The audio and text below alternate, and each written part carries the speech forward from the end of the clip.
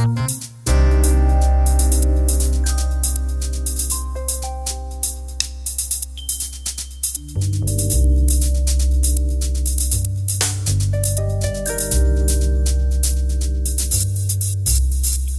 is the Communication Research Podcast, a production of the Communication Research Center at Boston University. In this podcast, we have a colloquium presentation by visiting scholar Marco Gui entitled Attracted but Unsatisfied.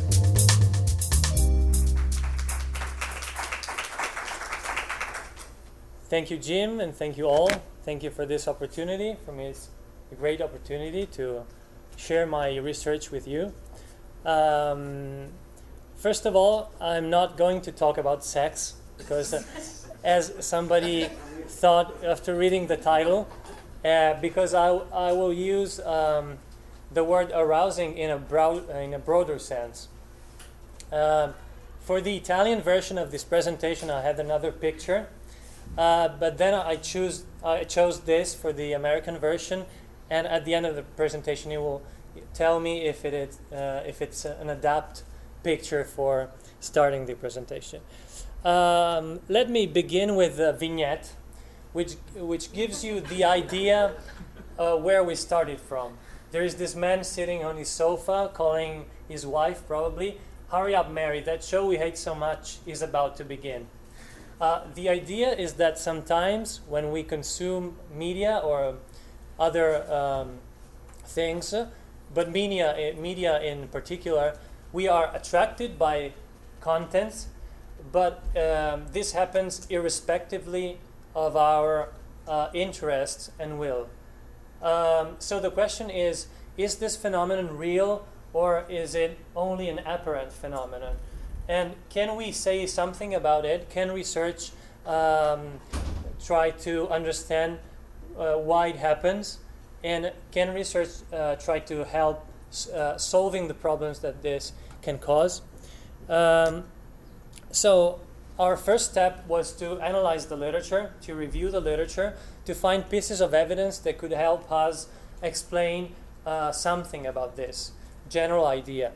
The first thing that we found was that in media studies, there are a lot of researches that show that the audience size and appreciation measures are not always related. There are TV shows with very high audience figures, but with a very low satisfaction level if you ask the viewers to evaluate it in surveys, for example. Usually this is explained with the so-called social desirability bias. So people would tend to say they don't like especially TV shows that have a social stigma, like reality TV shows and the like. But the question is it the only explanation, or this literature doesn't tell us if there is something more. There is another field of research in economics, in experimental economics in particular, which shows that there are actually inconsistencies between human behavior in general, but more specifically human consumption behavior and ex post satisfaction. This happens a lot, for example, in the consumption of tobacco or in food consumption. A relevant number of smokers, for example, in a research, when they are not under the need of smoke, they say they would even vote in favor of raising taxes on tobacco because this would help them limit this bad behavior they think they have. There is also something about media consumption showing that people say they watch too much TV, but in these studies, it's only the question is about the quantity of television consumption, not about the content and the quality of the content. And that's exactly what we wanted to test in this research. So this two first step were not enough for us. So we try to look at research that connects types of content and attentive reactions. And we found that in psychology, in experimental psychology, there are a lot of researches showing that there are contents that attract our attention quasi-physiologically, automatically, irrespective of our rational choice, rational interest. And these contents are defined as arousing. So what is exactly arousing content? It is content that elicits emotion in viewers, and this can be measured with physiological indicators such as heart rate, skin conductance, eye tracking, etc. Uribe and Gunter have listed 6 content categories that can be defined as arousing: sex, violence, destruction, humor, celebrities, and other emotional content. And I think it's interesting to note that this list is very similar to the list you find in journalism studies under the name of criteria of newsworthiness. It is interesting because in 2 different fields of research and with different methodologies and different data sources, they came up with quite the same list. In this research, we will talk about violence and verbal violence in particular, which is the most common form of violence in television, according to many content analysis researchers. But we use violence as one of the possible forms of arousing content. We were discussing with Mina that probably these different categories have different arousal mechanisms, but what they have in common is that, according to this field of research, they produce automatic attentive reactions, responses. And that's what is interesting for us. So the research question, after having seen these different fields of research and their results, is: can arousing content help explain inconsistencies between media consumption and satisfaction? We have seen, on the one hand, that there are inconsistencies in our behavior when we consume media and content.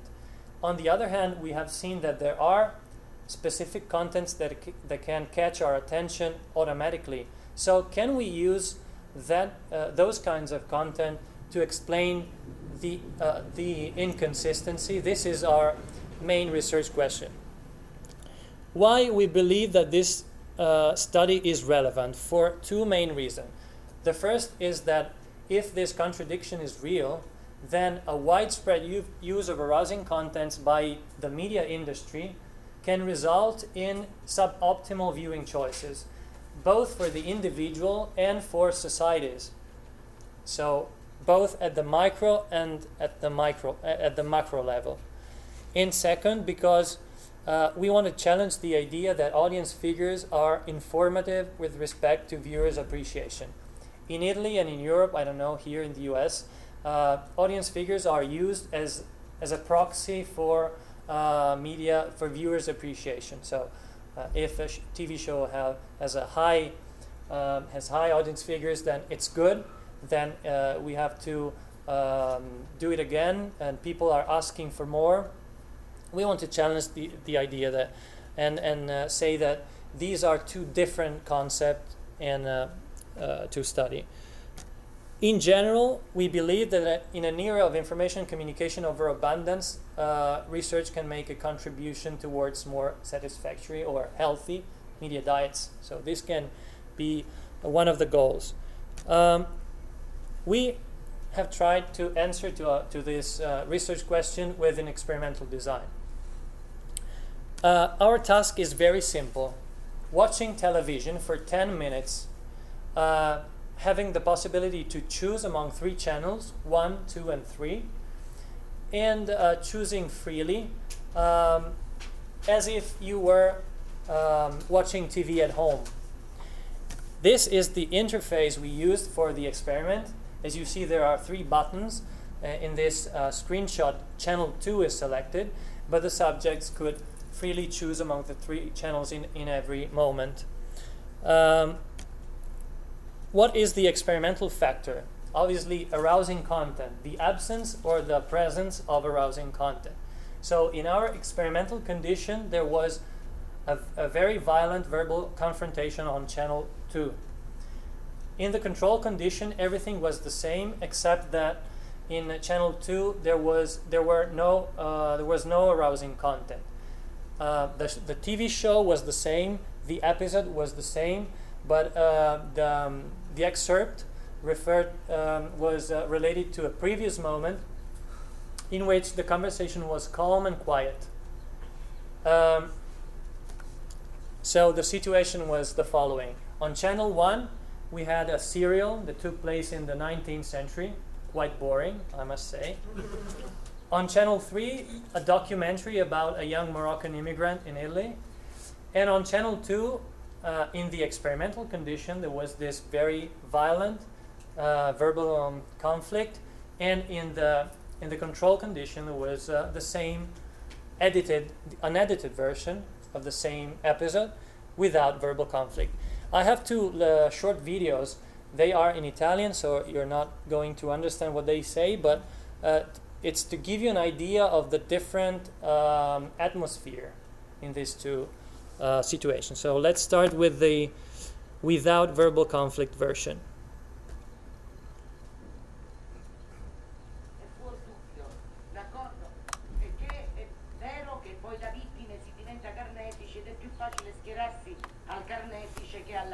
It's a talk show. There are many participants, and they talk very quietly.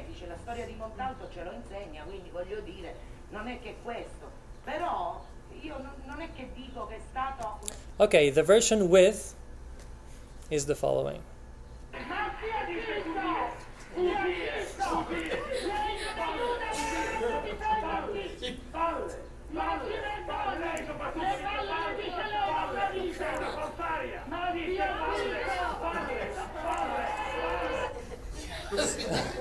So the participants are the same, the show is the same, everything is kept constant except for the experimental factor.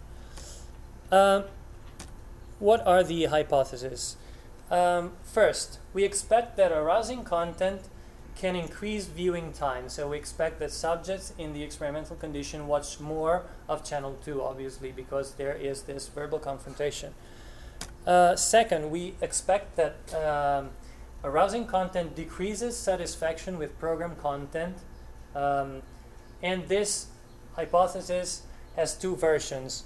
The first version is that we expect a strong choice inconsistency, as to say that arousing content decreases the absolute level of satisfaction with program 2.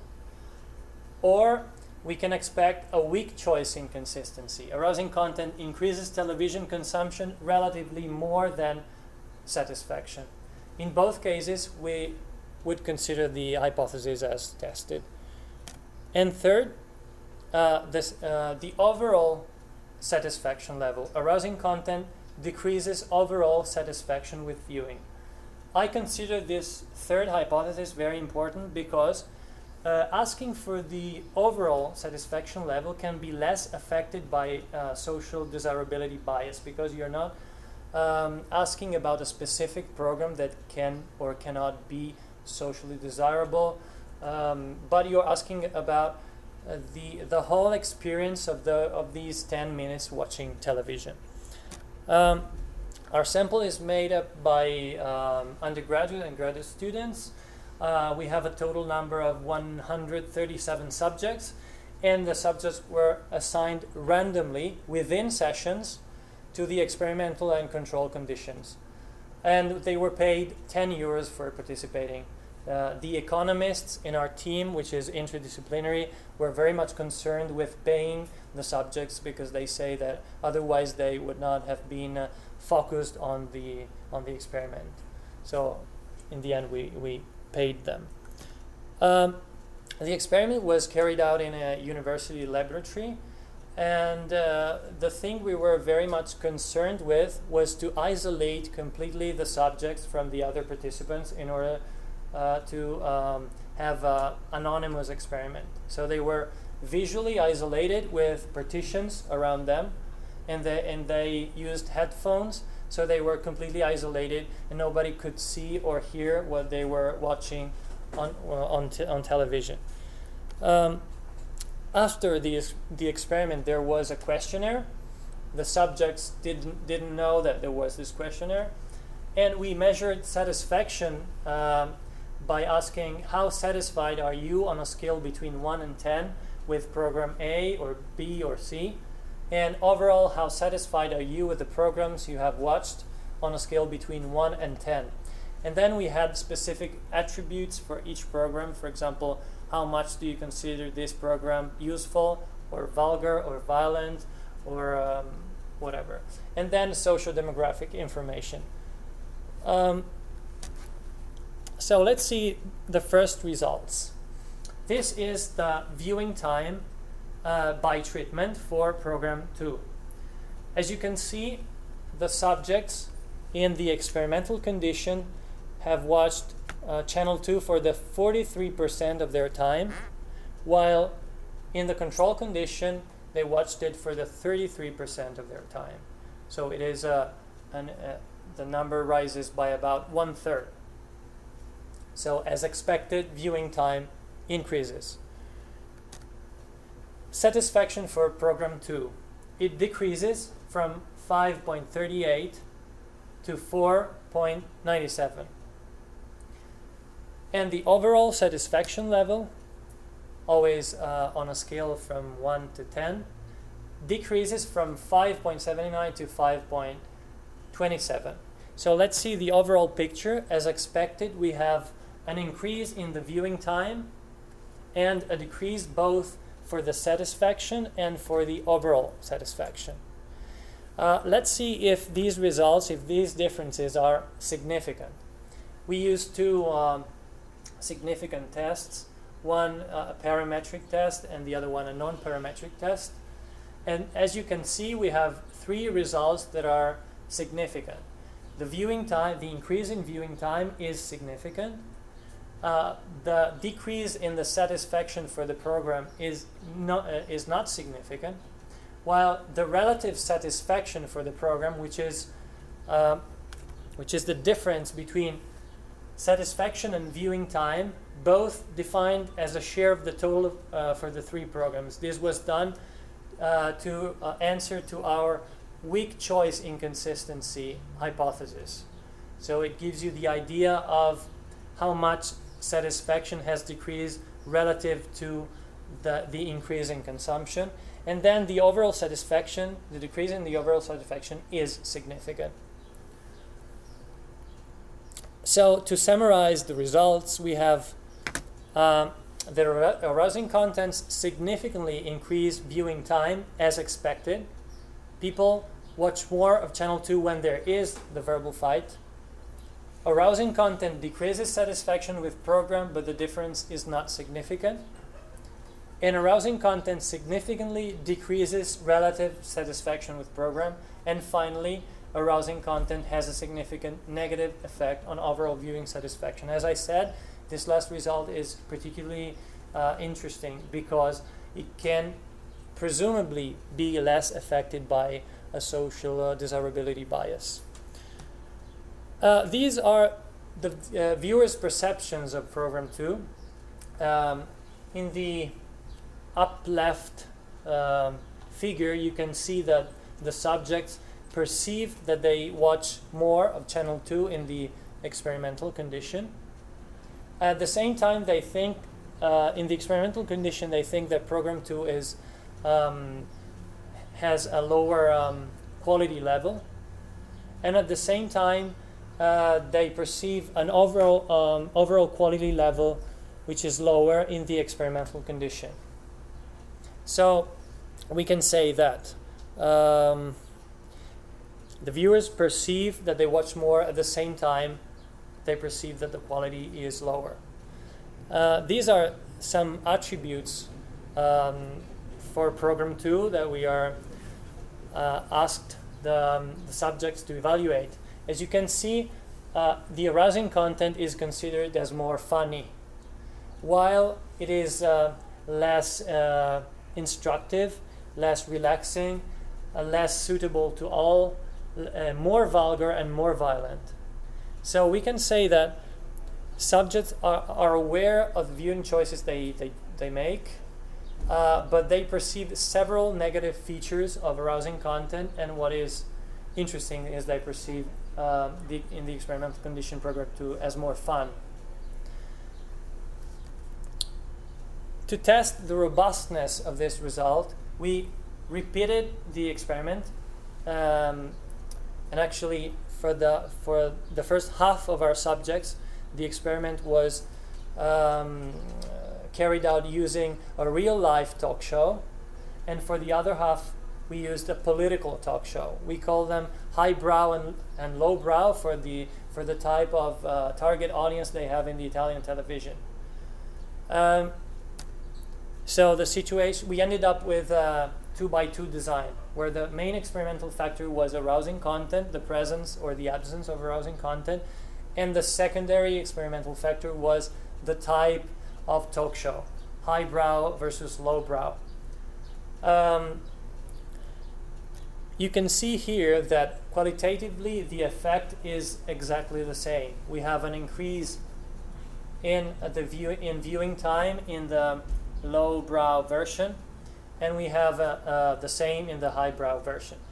And we have a decrease both in the satisfaction and in the overall satisfaction. Obviously, we checked that there was no interaction between the program type and arousing content. So this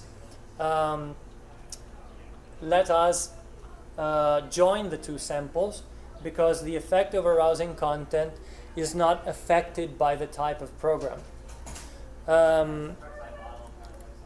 So we can say that the effects of arousing contents is robust to the use of alternative program topics. But the topic